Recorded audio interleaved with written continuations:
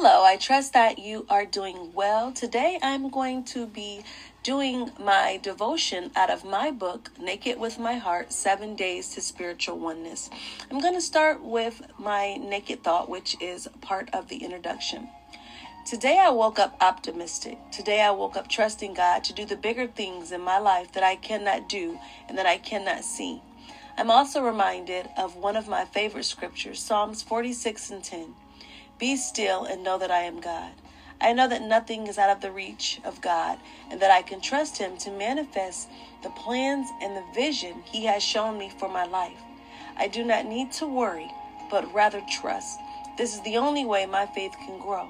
So I ask myself and you a question as well.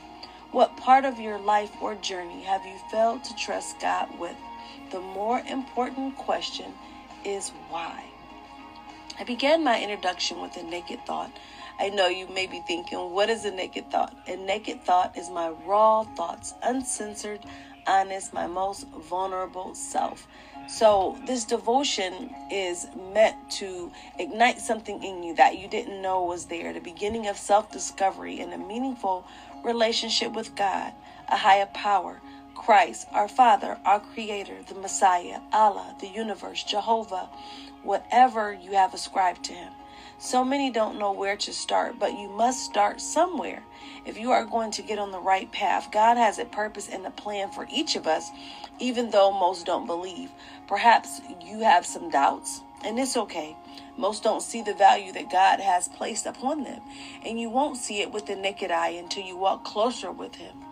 That is when He will begin to manifest Himself within you. Then you will clearly see that He is real and you can begin to trust the things that He's doing in your life. There are so many not living up to the plan because they don't know how. The church can teach you. You can fellowship. You can hear everyone's story. But until you develop a meaningful relationship with Christ, this is my personal opinion, it will all mean nothing. Why?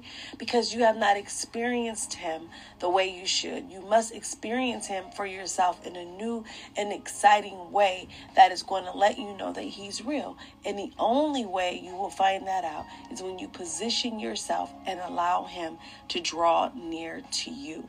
Now, learning to walk with God is not a perfect walk, and you will indeed fail many times, but God's grace and mercy is abundance. What is grace?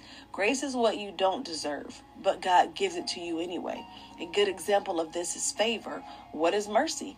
Mercy is what you deserve, but God saves you from judgment. He covers it. An example is escaping punishment for a crime you committed. He can carry all of your flaws and everything imperfect about you.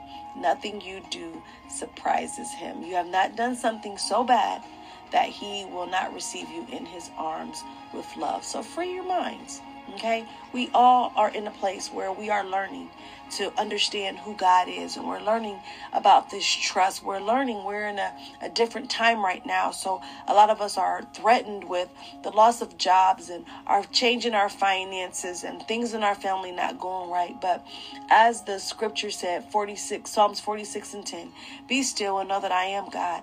He remains in control, and we just have to trust Him. So I hope that this encouraged you today. I'm going to pray for you, and then we are going to hope that God is answering those prayers. Father God, I bring my friend to you. I thank you for their life, Lord. I ask, Lord, that you would just touch their heart in a special way. Lord, I'm asking, Lord, that you will allow something to have resonated within them, Lord.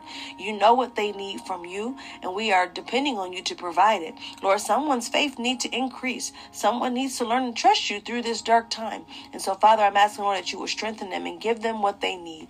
Lord, I thank you, and I praise you, and we ask all these things in your name. Amen.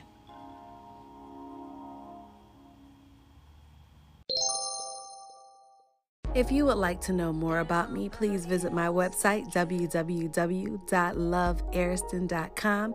You can also find me on social media, Facebook, AristonCM, or Instagram and Twitter. I'm So Ariston. Thank you so much for listening, and don't forget to grow.